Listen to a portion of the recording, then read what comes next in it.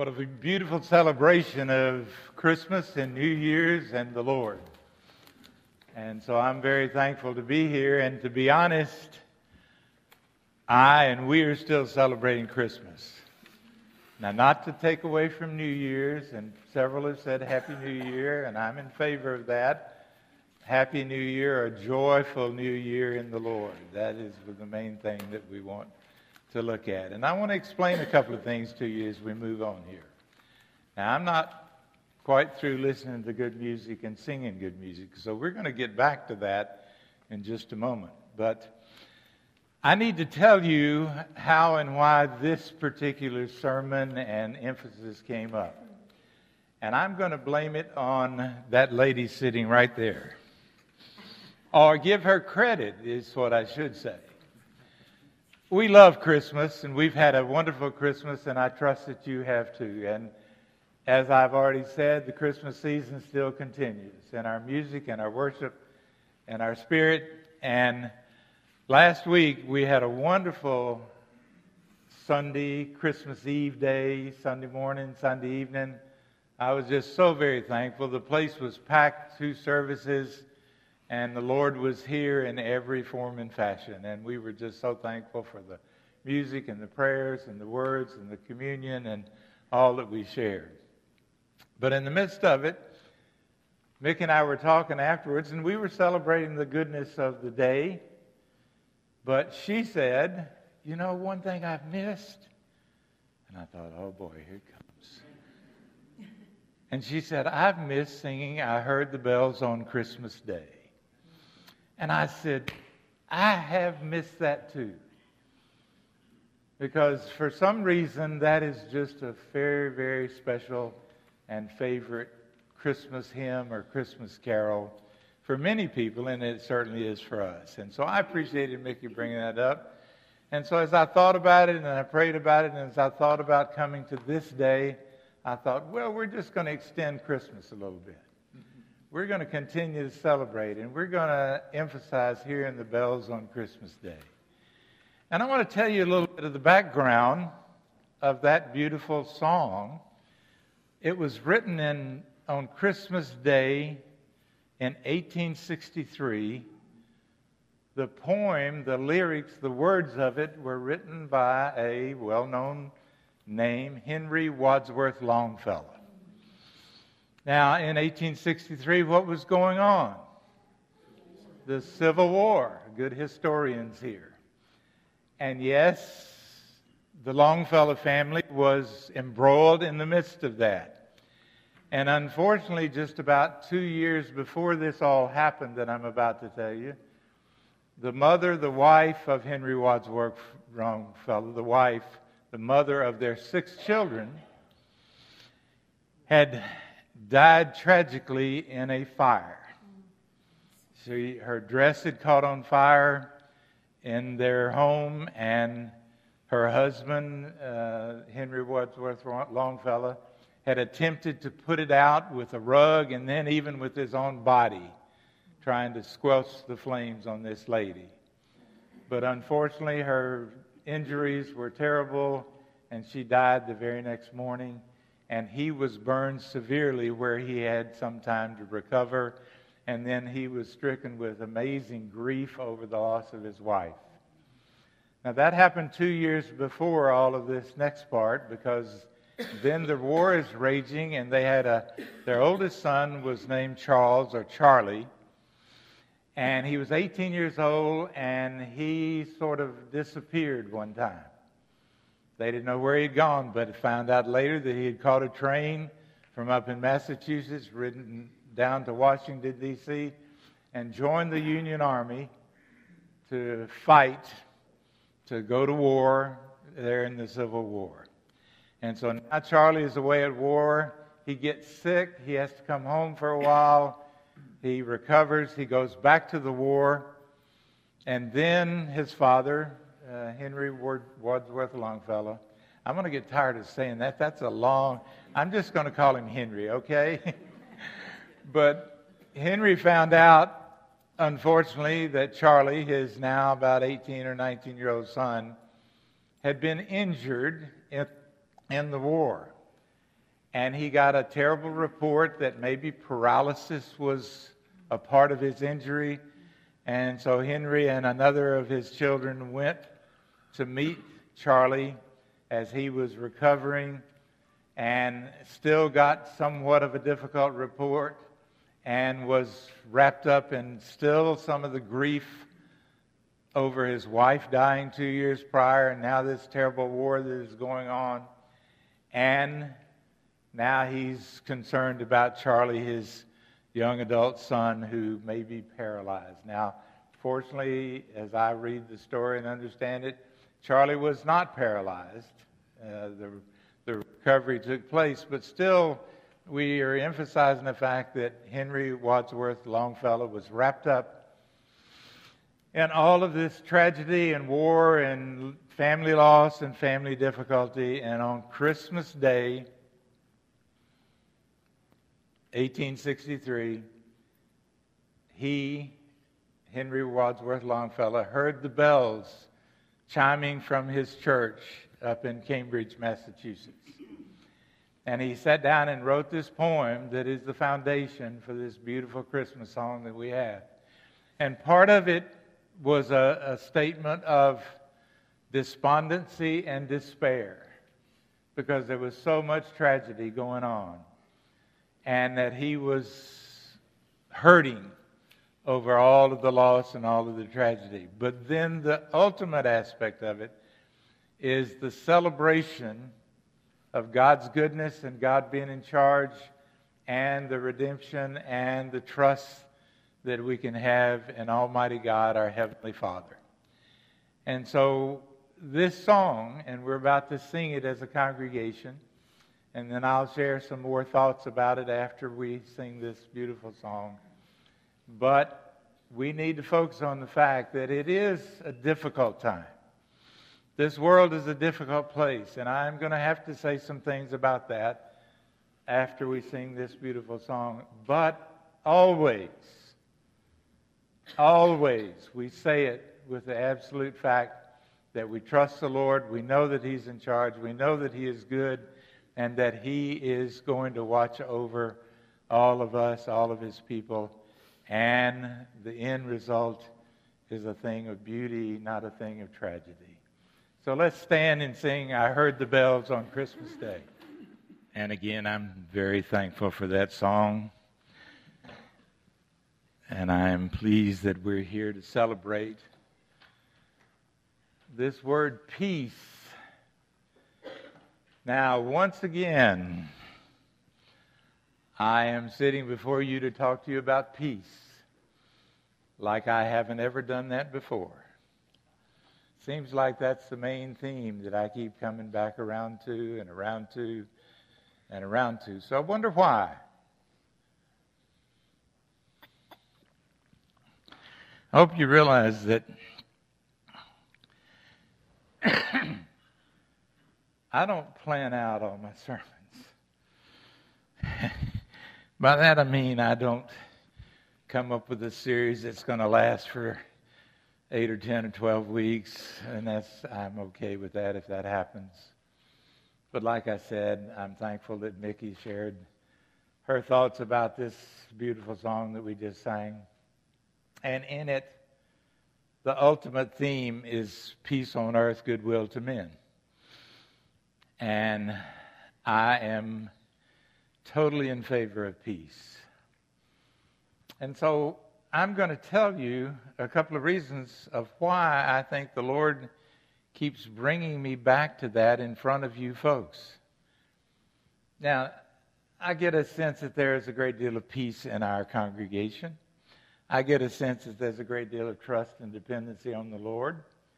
So, not that I am questioning any of that, but I also know, and this is one of the reasons that I'm here, I believe, for sharing this, I know that anxiety and difficulty and fears and all that we go through, I know that's a real part of our lives. And I know beyond that God's peace, and I want you to listen carefully to this next sentence, God's peace is the only ultimate answer to the anxiety and the struggles that we have in our life. Now, I know you have them. I have them. We all have them. It's just a part of the human condition. We're sinful, and we live in a terrible, terrible, broken world. And that brings me to the second reason why I think that the Lord continues to bring me back to talking to you about peace. It's because this world is a mess. And I wish it were not. And I know one day it will not be because of the Lord's return and the Lord's goodness. But right now, I'm going to have to talk to you some this morning about the mess. Now, I struggle with this because we still are in the midst of a wonderful time of celebration of Jesus Christ and Christmas and gift giving and receiving and family and love and all that we do. And I'm so much in favor of that. And I want it to continue in your life and in your family and in our church family. Yes. But in the midst of it, I do not want for myself or for you and me for us to be deaf or blind to the things that are going on in this world. Now, I'm not saying that you and I are going to be able to change it immediately like that, but we must be aware, we must be thinking, we must keep our eyes open, and we must pray and pray and pray and pray and pray. And then, based on whatever the Lord puts in front of you and me to do and do and do and do, then we must do. And so that's the theme. And even as we look at a new year, and I'm not big on New Year's, I'll have to admit it. I love Christmas, and then after Christmas is over, I just want to continue celebrating Christmas. Now, not to take away from New Year's, but the fact is that we are Christian people that are to do and to serve and to pray and to seek the Lord every day, every year, all the time. And so I want to take a moment and just reflect on some things that are not pretty. In fact, some of them are very, very, very ugly and tragic. Now, I want to remind you that as I spoke about Henry Wadsworth Longfellow and the Civil War, if you want to go back there, that's one of the most tragic things that this country has ever experienced. And I think you would agree with that. And I don't have any particular side that I want to declare. I just want to declare the fact that it was tragic, and the fact is that we need to seek the Lord and be unified. But the things that are going on even right now reflect what he said in the third verse of that song we just said, because he said, "And in despair I bowed my head, there is no peace on earth, I said." Now I want that to sink in for a little bit. Do you know what's going on in this world today? Surely you do. Now, we don't know all the details. We don't know all the reasons. We don't know all the controlling factors of it, but surely we know. But he is here in this poem or in this beautiful song. There is no peace on earth, I said, for hate is strong and mocks the song of peace on earth, goodwill to men. Hate is strong and mocks the song. Now, for the next few moments, I'm going to remind you, now I know you know some of it, but I'm going to remind you of some of the things that are going on. And some things, I'm not a big person that watches the news much. I go online some and look at it. But I know, and you know, there's a lot of tragedy going on in this world. And there's a lot of hatred. There's a lot that mocks the song of peace on earth, goodwill to men. as Longfellow stated in this hymn in 1863. I'm going to remind you and go all the way back to 9/11. Just think about it for a moment. I want us to ponder some of these tragic things, ugly as they are.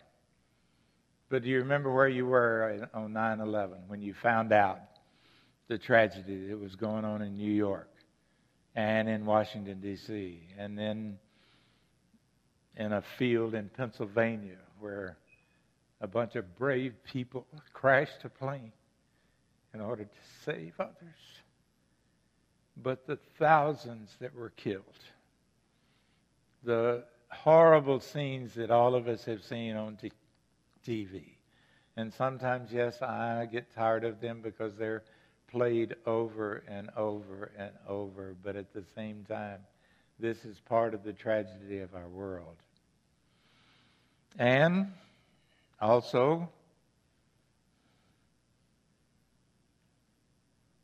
what about October 7th? Just recently. You remember what happened on October 7th? A bunch of people brutally invaded Israel and kidnapped and killed and abused and laughed over 1,200 people in just a couple of hours. And we had to witness it.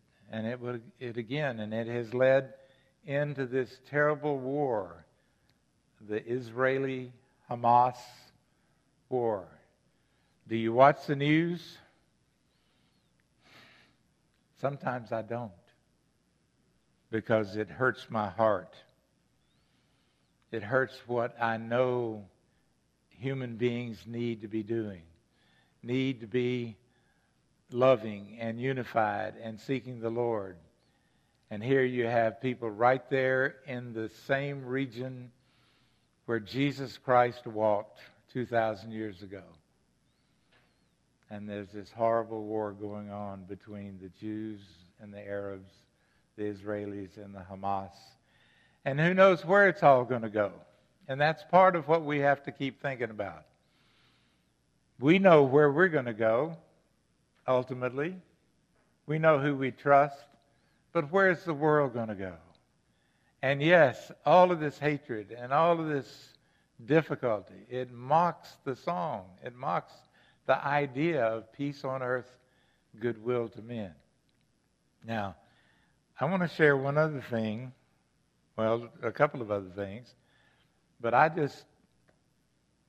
maybe 2 days ago, and I don't believe in coincidences, so I have to believe that the Lord wanted me to say some of this to you, and I don't know if you know anything about this, but I read an article online about Christians in Nigeria. Have you read that? Have you seen some of that? Again, it is the difficulty between Muslims, Islam, and the Christian kingdom. And apparently, there have been some really fine missionaries, and many of them are still there, that have gone to Africa. And I think about our brother Scott sitting here, who spent 6 years on the mission field in that region. And now, because there are many Christians there, as a result of God's love, and they have accepted and stepped into a relationship with Jesus Christ, these folks in Nigeria particularly are being killed in massacres, particularly at Christmas time. They even call them Christmas attacks.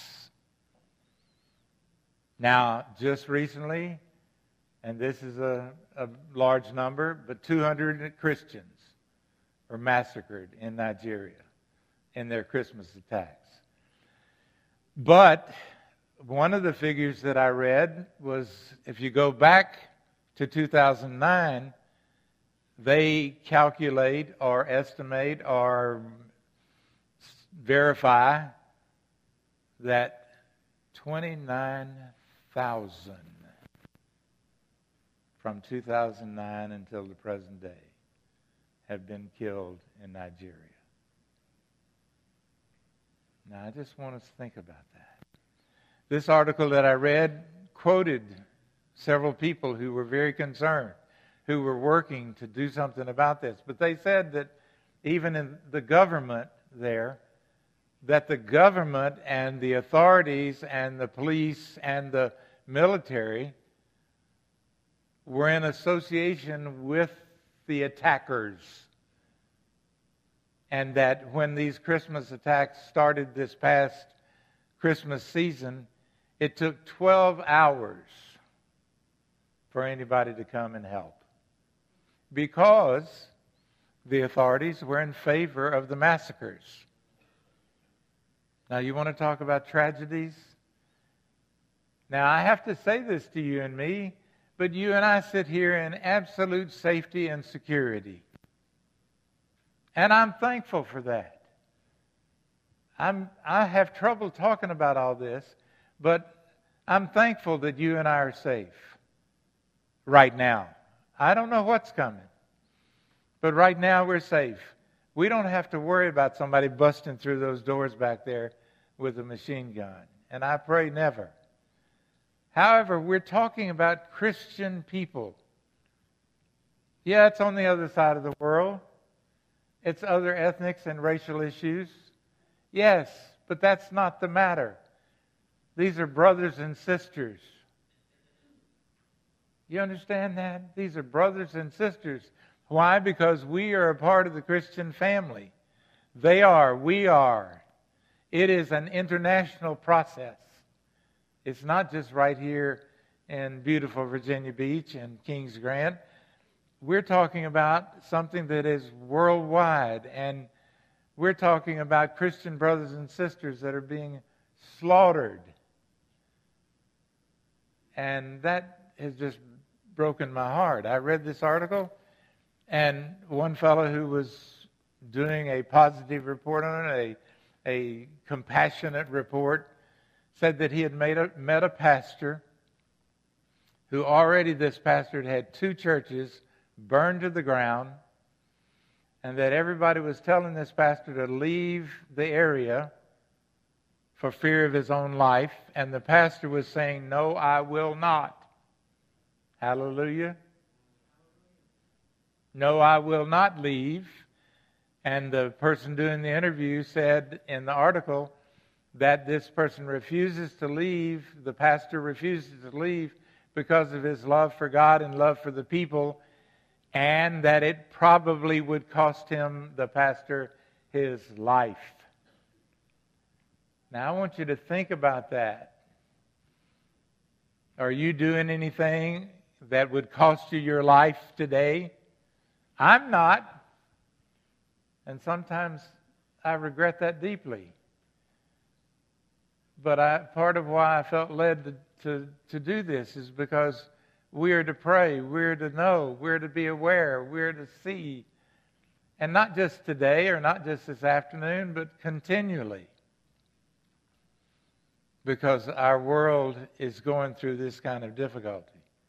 Massacres, 9/11, Israeli Hamas, Nigeria. And I'm going to mention one other thing, and this is, I'm sort of stretching it a bit here.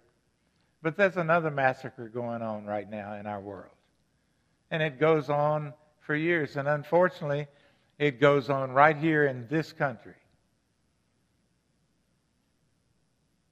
Millions have been killed. It's called abortion.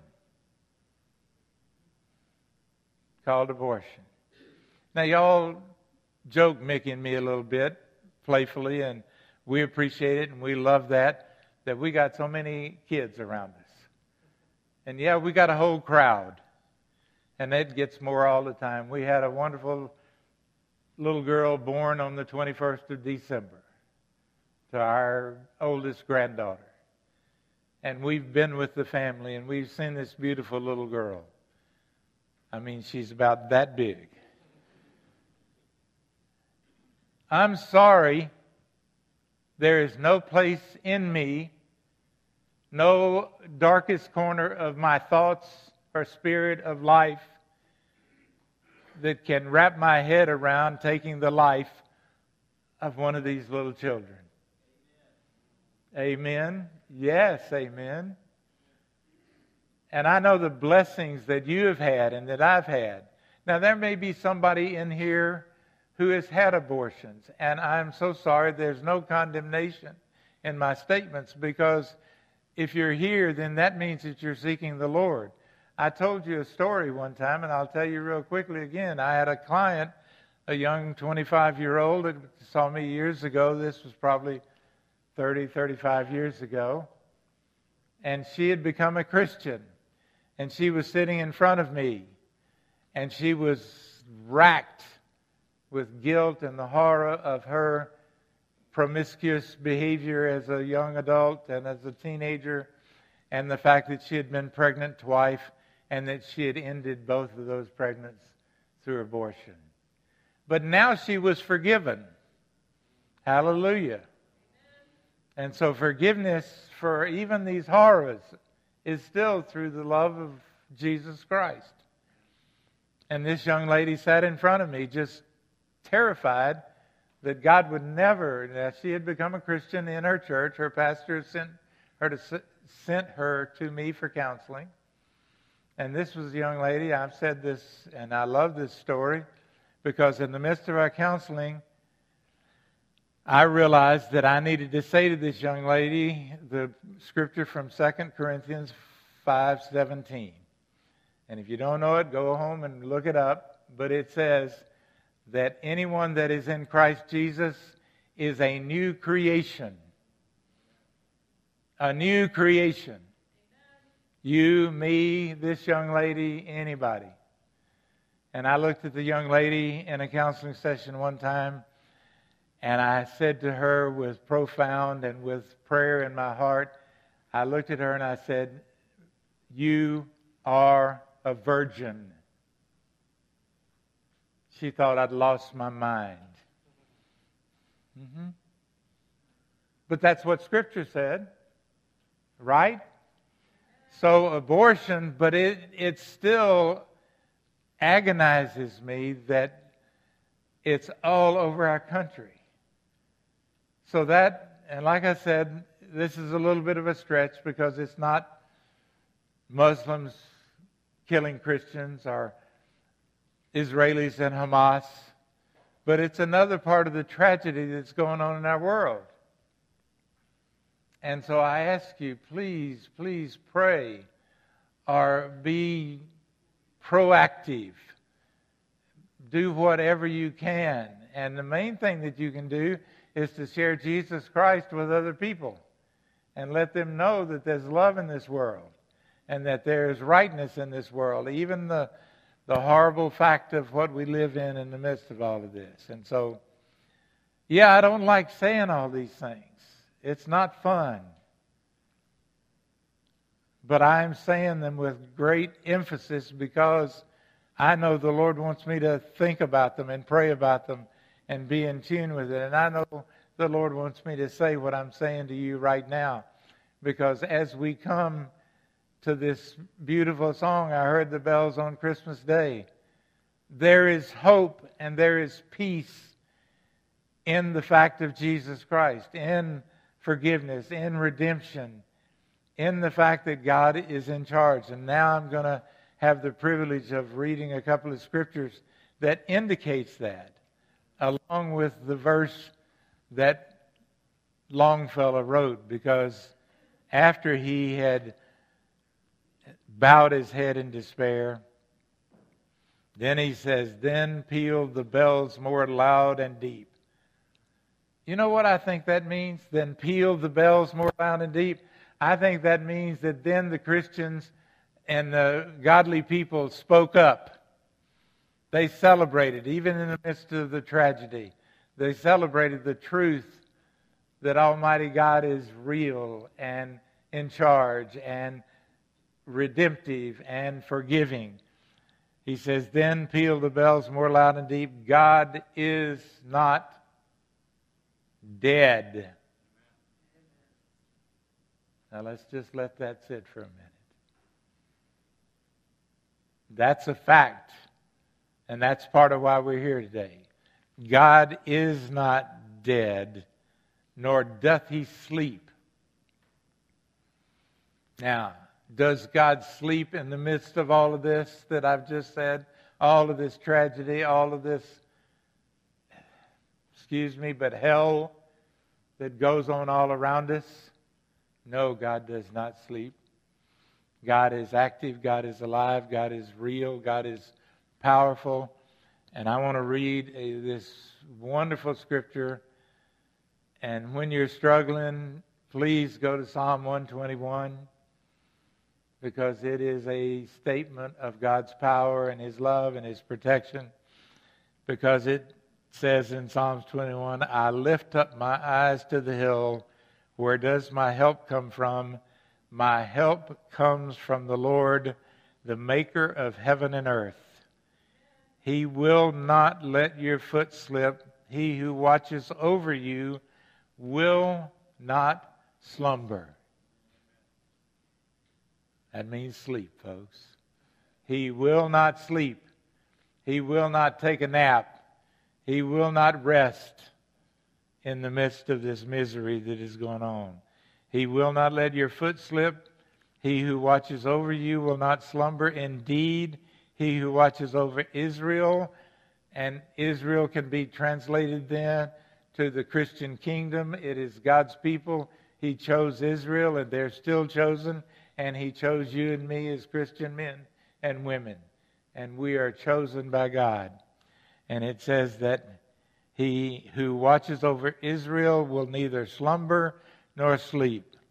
The Lord watches over you. The Lord is a shade at your right hand. The sun will not harm you by day, nor the moon by night. The Lord will keep you from all harm. He will watch over your life. The Lord will watch over your coming and going, both now and forevermore. Now just let that sink in for a moment, because the Lord will watch over you. Now, I don't know how it's all going to go, folks. I don't know all the answers. I do know that it's going downhill. Now, I hope you don't have the government will work it out, or mankind will find a way to peace, or no, I'm sorry. That's just not so. And I'm now going to read you something that's not real pretty that Jesus said.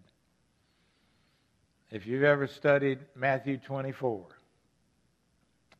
Matthew 24 is a real powerful statement from Jesus Himself. He's speaking to His disciples.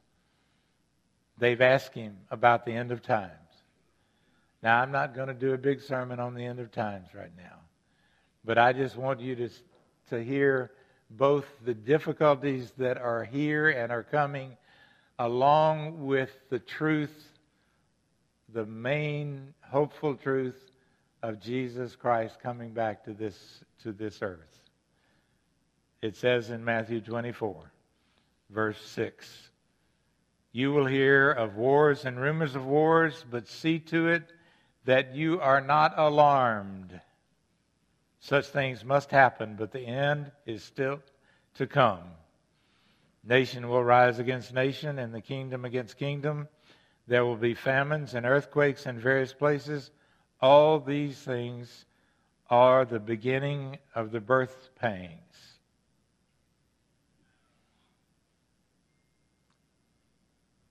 For then there will be a great distress as a part of the birth pangs, unequal from the beginning of the world until now, and never to be equaled again.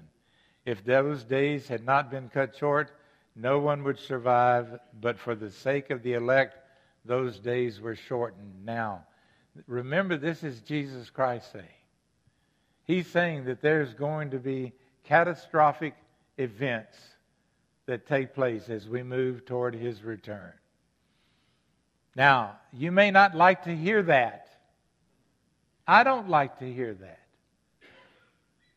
I'm not a pessimist. I'm not a fatalist. I'm not somebody that says, oh my goodness, woe is me, woe is me, woe is me. Why? Because in the midst of all this tragedy that we're talking about, Jesus Christ is real and He's coming back. And this is what it says. He says, he goes on still in Matthew 24.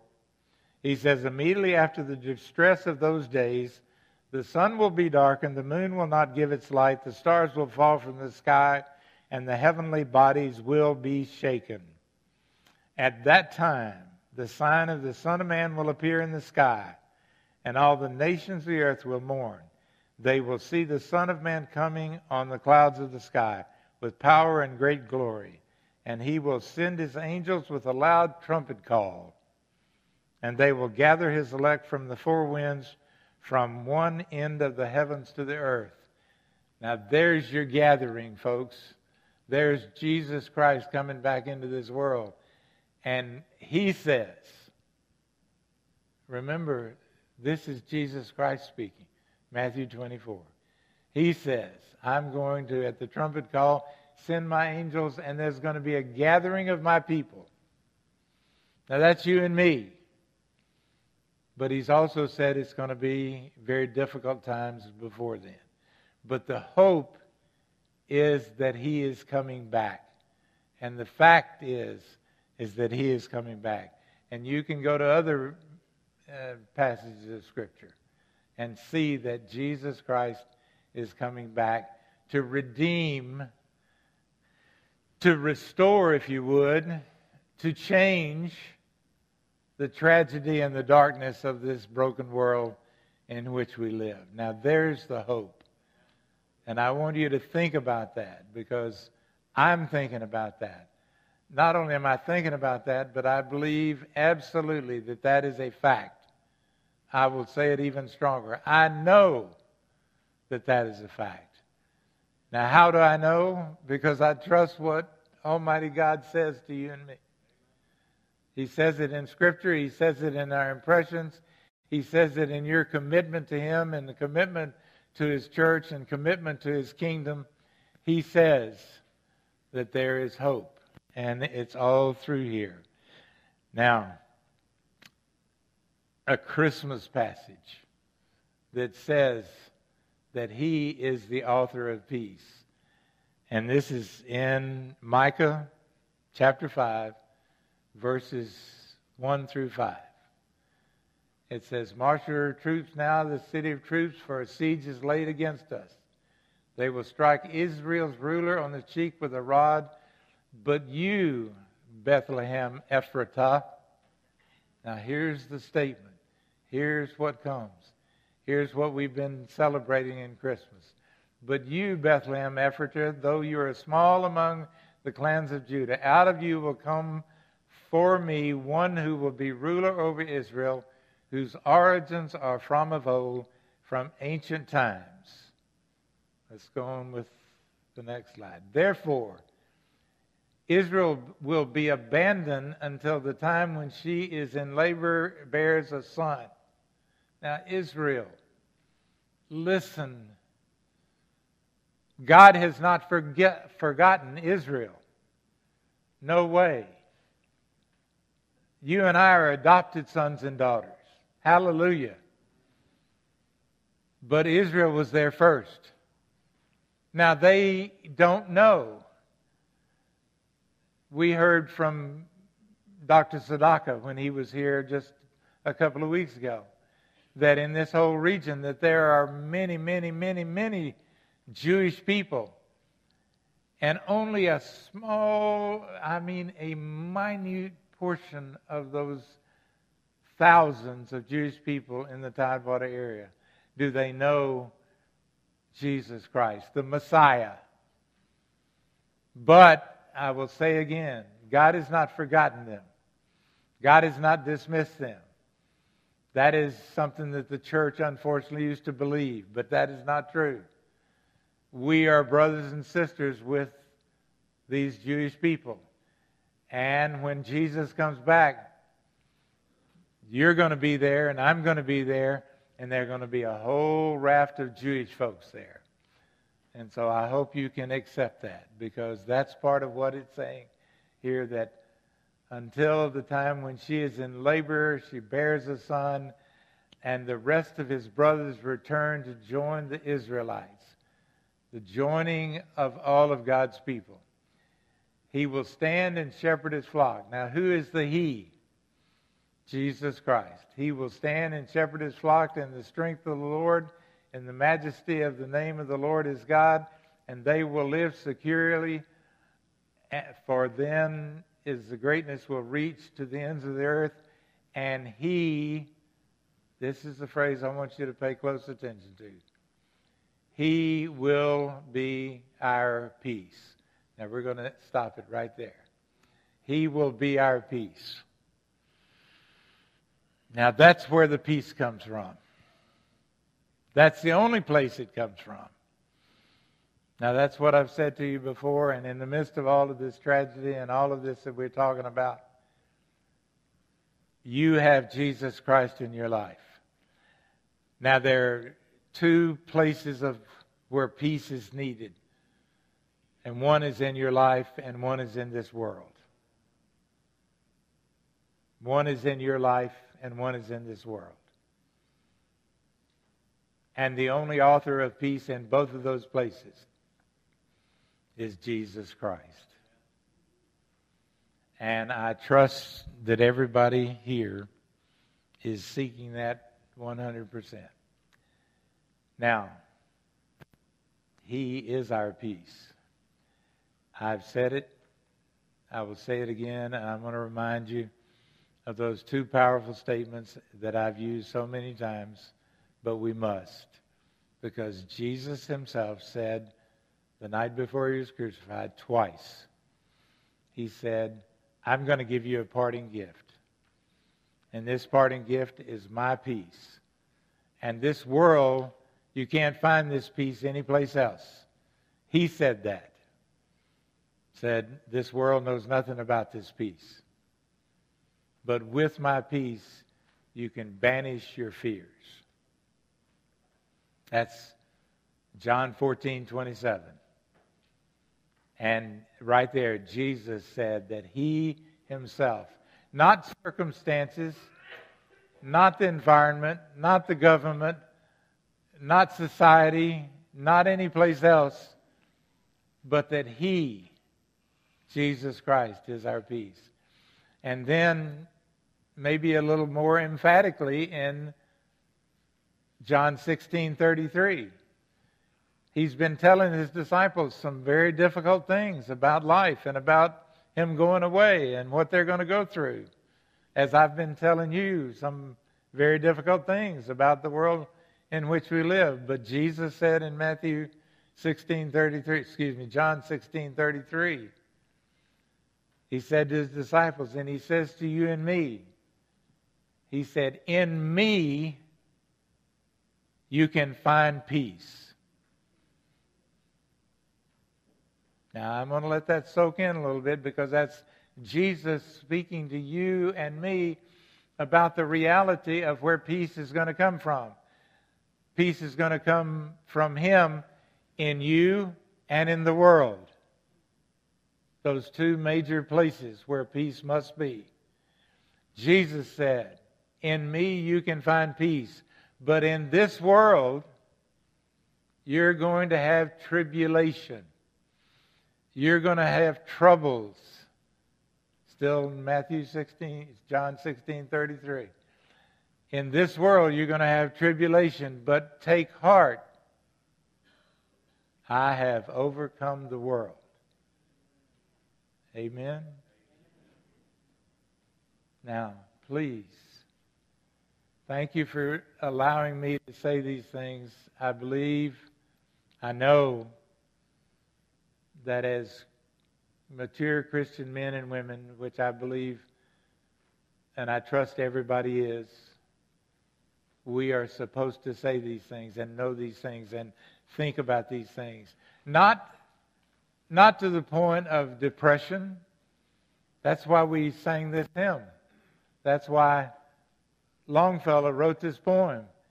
Because he was depressed. he was overcome with the tragedies of the Civil War and his family and his wife being burned to death and his son almost paralyzed. But he wrote this poem, this powerful statement, declaring the truth that God is not dead and that we as godly people can celebrate through Jesus Christ the peace that he gives. Now, one final word before I pray, and we sing a beautiful chorus.